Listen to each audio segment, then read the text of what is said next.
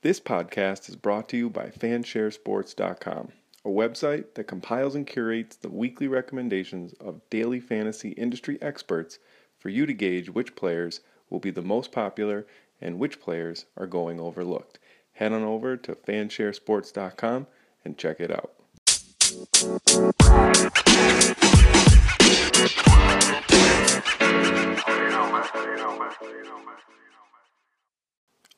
Welcome, everybody, to the Week 5 Ride-In DFS podcast with a twist.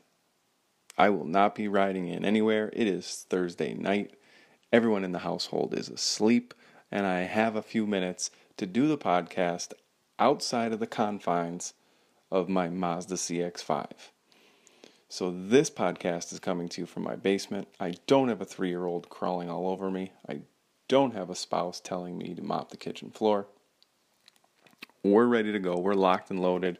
We're going to talk about Week 5, a very tight Week 5, to be honest with you. But first, let's take a look at Week 4. For the fourth week in a row, I'm on somewhat of a heater. Going to pat myself on the back here a little bit. Fourth week in a row, I've been above the cash line in double ups. It's been a pretty good ride. Won a ton of my head-to-heads as well. Didn't fare too well in GPPs, and that's always going to be the case for me because I usually use GPPs as a hedge, meaning I pivot off my cash game plays in GPP for the most part. So when I do well in cash, I'm probably not going to do too great in GPP, and then when I do well in GPP, it probably means I had a bad cash week. Sometimes I do well in both, or sometimes I do poorly in both. But the fact that my player pools are dissimilar, I'll probably do well on one and not the other. But last week, all the plays smashed. Andy Dalton, Gio Bernard, Alvin Kamara, Tyler Boyd, Sterling Shepard, Eric Ebron. Bears defense went off, and they were all the chalk. And I saw a lot of people on Twitter complaining about chalk plays going off. But the fact of the matter is, they're the optimal plays, right? Those players we felt are underpriced. They're going to outperform their salary, so they're easy plugins. I'm not going to not play Alvin Kamara because I think he's going to be 25% in double ups. I'm just playing the best players. I'm playing the guys who I think are going to score the most points relative to their salary, and that's the bottom line. I don't care who's playing who, if somebody's chalk, whatever. With the exception of a free square. Right, there'll be some weeks, not so much this year because DraftKings is pricing up the free squares before the week starts. But you absolutely have to roster players that are going to be 60, 70, 80% owned, because it's basically like you are at a huge disadvantage if you don't play free squares, right? If 80% of the field has a player who's 4K who blows up, you are severely, severely behind the 8 ball. If everybody in the field has a 4K player who puts up a clunker, you're no worse for the wear because everybody in the field has them. So just a quick note, if you think someone's going to be 70, 80% owned because they're severely mispriced, they just go in your lineup as a free square. On to the players for Week 5. At quarterback, it's very, very spread out. I like a lot of quarterbacks. I'm narrowing my pool down to the 2 quarterbacks in the Falcons-Steeler game, Matt Ryan and obviously Big Ben, and then Blake Bortles, who gets to face the Kansas City Chiefs. Now, here's my thought process on this. Big Ben's at home. He is the highest priced quarterback, but I think he is the safest of the 3 cash game considerations here. Obviously, the Falcons are depleted in their secondary. The entire defense is banged up. They're basically trotting out a second unit at this point. So I think Ben is going to have a ton of success. And here is also why I think Ben is a very smart cash game play. It's going to be almost impossible to roster all the Steelers that you want, right? So Juju Smith-Schuster, Antonio Brown, they're getting a ton of targets. They're probably going to score touchdowns. It's going to be difficult to get all those players in your lineup because of their price. So having some exposure to Ben gets you exposure to the entire Steelers passing attack. Same thing with Matt Ryan. Julio's pretty expensive. However, you can roster different pieces around Matt Ryan because they're a little bit cheaper than the pieces around Ben. Matt Ryan is just as good a play as Big Ben. I think the fact that he's outside of the dome is a tad concerning. Not much, because the Steelers' defense is pretty porous. They're giving up the 27th most fantasy points to quarterbacks. That game is going to be a shootout, 57-point total right now. Either one, I think, is fine. If you can't fit Ben in, I wouldn't fault you for going Matt Ryan. The other construction approach you can take is plugging in Blake Bortles. Here's the issue with Blake Bortles. TJ Yeldon is going to be the chalk. Leonard Fournette is out. Corey Grant's snaps and usage have gone down since week 1, and it looks like Yeldon is the guy. He's game flow independent. He's going to catch passes if they're down. He's going to burn the clock if they are up. And the Chiefs' defense is absolutely abysmal. They're bottom 5 to running backs. So I think Yeldon is a lock. Do you want Blake Bortles and TJ Yeldon in your cash game lineup? If that doesn't scare you, go for it. We all know the narrative with Blake Bortles. Has stellar games, has 2 games over 25 fantasy points this year without Leonard Fournette in the lineup. So if you can stomach having Blake Bortles and TJ Yeldon in your lineup, go for it. But I do think that if you do that, then you have to have exposure to the running backs, wide receivers, and tight ends in the Falcons-Steelers game, because it would be very foolish of you to not have a piece of those two offenses in your cash game lineup. At running back, my favorite play is probably going to be Melvin Gordon, right? I know he's only playing about 75-80% of the snaps thanks to Austin Eckler. However, we've seen Gordon go over 25 points in 3 of 4 games, only playing 80% of the snaps. I think Todd Gurley's a tad too expensive this week. I think you can save $800 and get pretty much the same output from Melvin Gordon. There's no Alvin Kamara on the slate. Gordon's only $8,600 on DraftKings, and he is also game script independent, right? He's going to catch a ton of balls if they're down, and he's also going to get all the goal line carries and all the rushing work in the second half if they're in a blowout. If the game script is neutral, he's also going to fare well in a neutral game script. So I think Gordon is probably our best bet at stud running back. I don't think we can ignore Saquon Barkley, 20 DK points in every game. Another game script independent running back, but he does have a little bit tougher of a matchup. David Johnson's gaining a lot of traction, and I think I initially wrote him up in my 4-for-4 piece that he was going to be under-owned. I wrote him up a couple days ago, so I wasn't aware that he was going to gain as much traction as he did, but he's finally getting the requisite touches required to be cash game viable, and he should be able to continue to hit value as long as he gets the workload that he saw last week in a pretty good matchup against the 49ers, so I like David Johnson. I mentioned TJ Yeldon. There's no Fournette.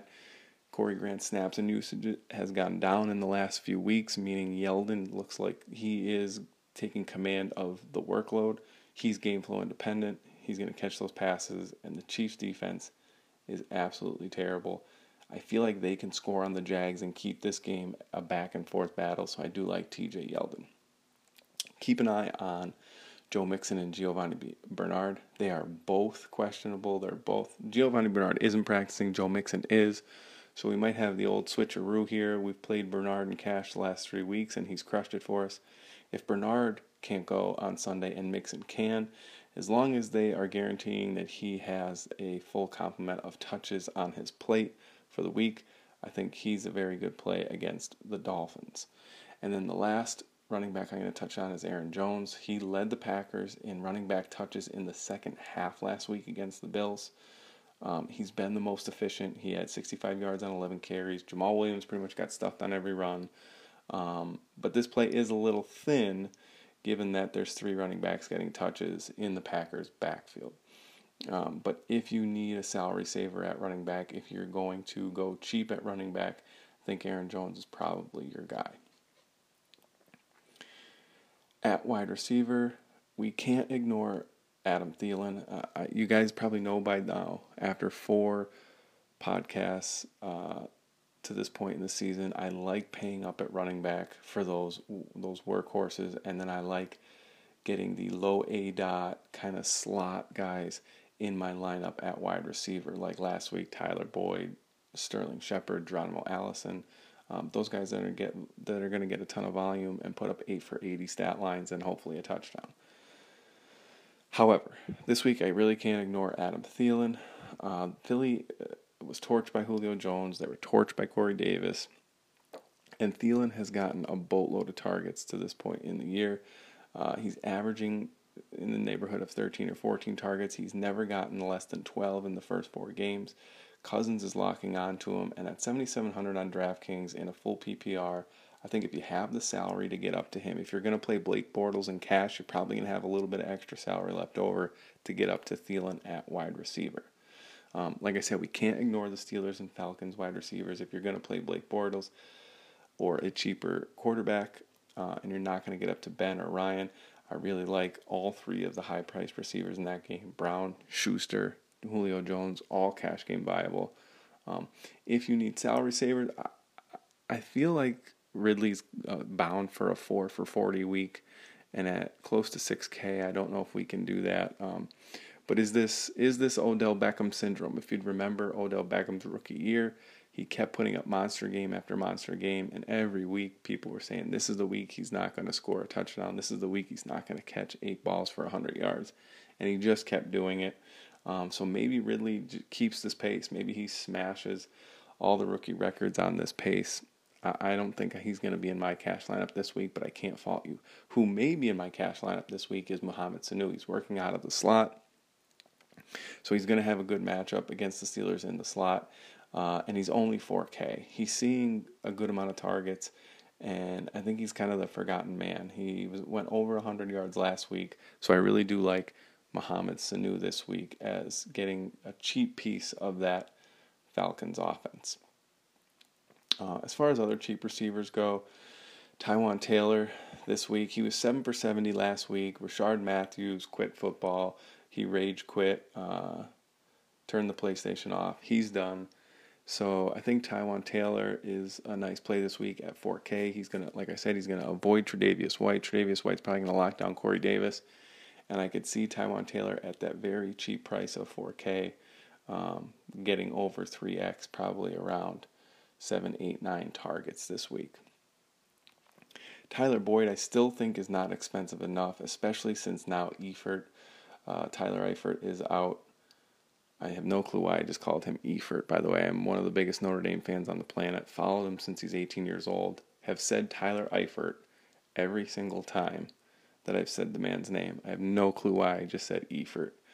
But Tyler Eifert is obviously out, so I think that puts a little bit of an uptick in Boyd's catches this week. I don't know if he goes for 10, 100, and a touch like last week, but at 56K, he really only needs like 6 for 70 and a touch or 7 for 80, and that'll do in cash games. I also think Sterling Shepard is too cheap with Evan Ingram still on the shelf, and the fact that he'll be in the slot avoiding Janoris Jenkins. So I think you can look to Sterling Shepard again this week.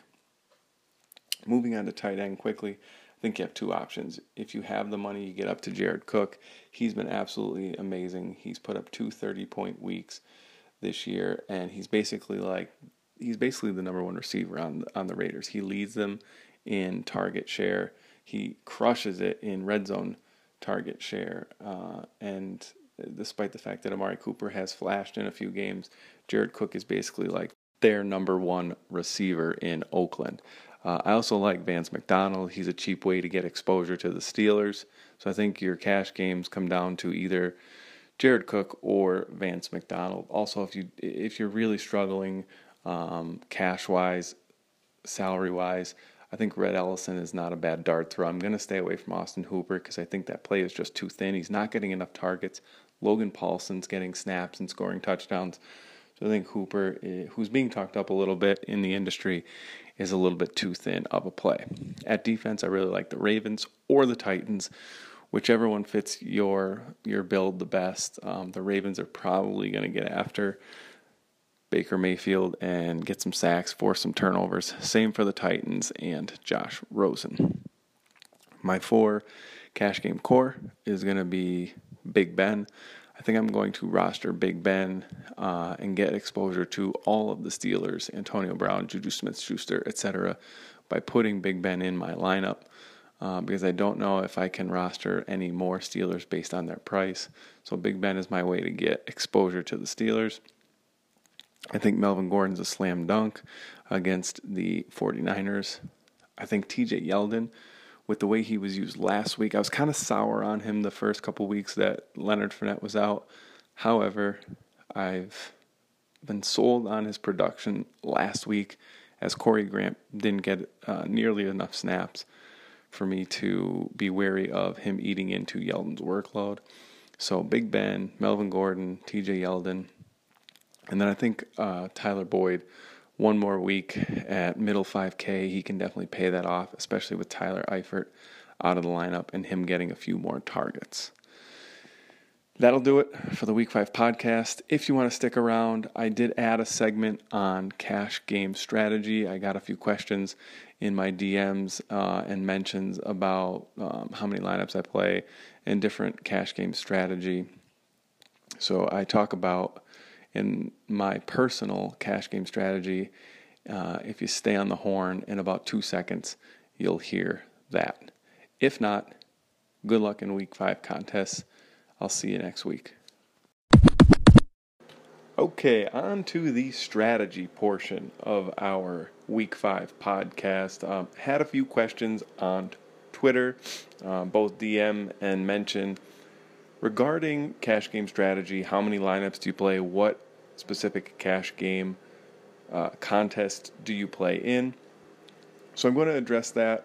Instead of individually responding to a few people, I figured I'd give it a segment on the Week 5 podcast. Quick thoughts. The first question was, do you play more than one lineup? How many lineups do you play in a given week in cash games? 99 times out of 100, my answer is going to be 1. I think I got the question this week because I tweeted out that I played 2 cash lineups this week. That was because I could not decide between Zeke and Melvin Gordon. With about 15 minutes to lock, I loaded up all my cash games and created a second team with Melvin Gordon in place of Zeke, because I did have the extra $600 left over on DraftKings, and basically split my cash allotment down the middle with 2 teams, identical, minus Zeke and Gordon being different on each team. It worked out. One team scored 225, one team scored 228, so it really didn't make a difference. I did lose one head-to-head that would have won if I played the Zeke team in place of the Gordon team. So really there wasn't much of a difference at all. But basically that comes down to not having the cojones to have all my cash game allotment ride on one team. And it's also because I play a lot more 50-50s and double-ups than I do head-to-heads. And I know that goes against a lot of the industry advice. But, and I suggest you do this too, I load my CSV contest history into the DraftKings analyzer on rotogrinders.com, I see that I have a very much higher win rate and a much higher ROI in 50-50s and double-ups. Whatever that reason is, I've tried to find out what that reason is, but I can't put my finger on it. I don't know if the dollar allotment I play in head-to-heads, there are sharper people scooping my games. I don't know if I can't create a cash game team that has upside, so therefore I'm not winning a majority of my head-to-heads, and the teams that I'm creating are slightly above average, therefore they're cashing in double-ups and 50-50s. But so this season and last season, I've been rolling with the strategy of playing more 50-50s and double-ups based on the fact that I'm just good at creating a lineup that does better than 40 or 55% of the field. And that's all there is to it. I'm not asking questions because it's being profitable for me to this point.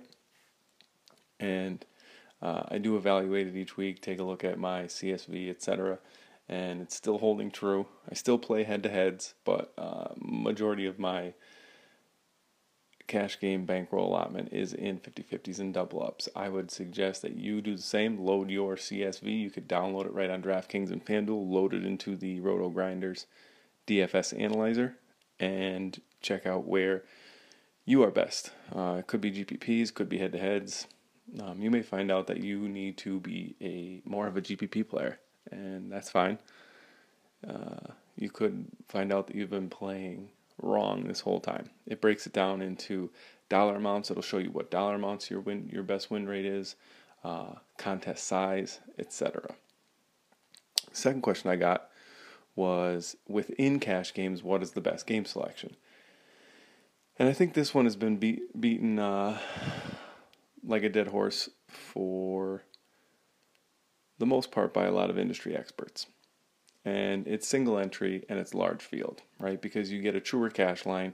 You don't have a lot of sharp players loading multiple entries into a double up and pushing the cash line up, right? So if 20 sharps are in a multi-entry double up and they all have 50 lineups in, well, that's 1,000 sharp lineups that you're going up against, as opposed to if it's a single entry double up, they can only have one lineup in there. So that's why I like single entry. By the same token, if the sharp players are not correct and they have 50 bad lineups in these double ups, then it could push the cash line down. But more often than not, it's not going to do that. They are going to have decent lineups that push the cash line a little bit higher than you'd see in a single entry contest. The third question that I got a few times was, what is the softest fields within cash contests? Meaning, which one has the most novices? I would say that kind of relates to the best cash game contests to play, which I said are single entry, large field double ups. Now, there isn't a ton of these, right? There's like 2 or 3 at every buy-in level. And then that's it. So you might get a 1 or 2 $2, 1 or 2 $5, 1 or 2 $10, and that's usually not enough action. So what then you could do then is drop down to there's $2 and $3 50-50 double ups that have like 300 people in them, like 260 or 239. They have these weird numbers because that's how they rake you. 120. And while those aren't large field, they're still single entry. And a lot of the sharks can't play in them because they've been outlawed any contest $4 and under. So if I'm ranking them in order, I'd say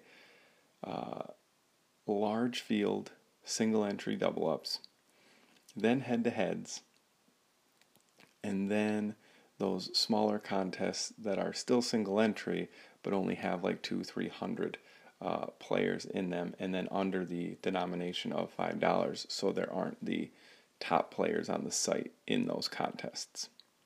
That'll be it for our strategy piece. If you stick to those single entry, large field contests, play smart in head-to-head, post your head-to-heads, and then it's probably smart also to cancel your head-to-heads right before 1 o'clock that haven't been matched or that haven't been scooped, because then you would get auto-matched with whomever has head-to-heads posted, and that might not go well. If you have any other questions, I'd be happy to just chat on Twitter @PatJamesDFS. Good luck in Week 5.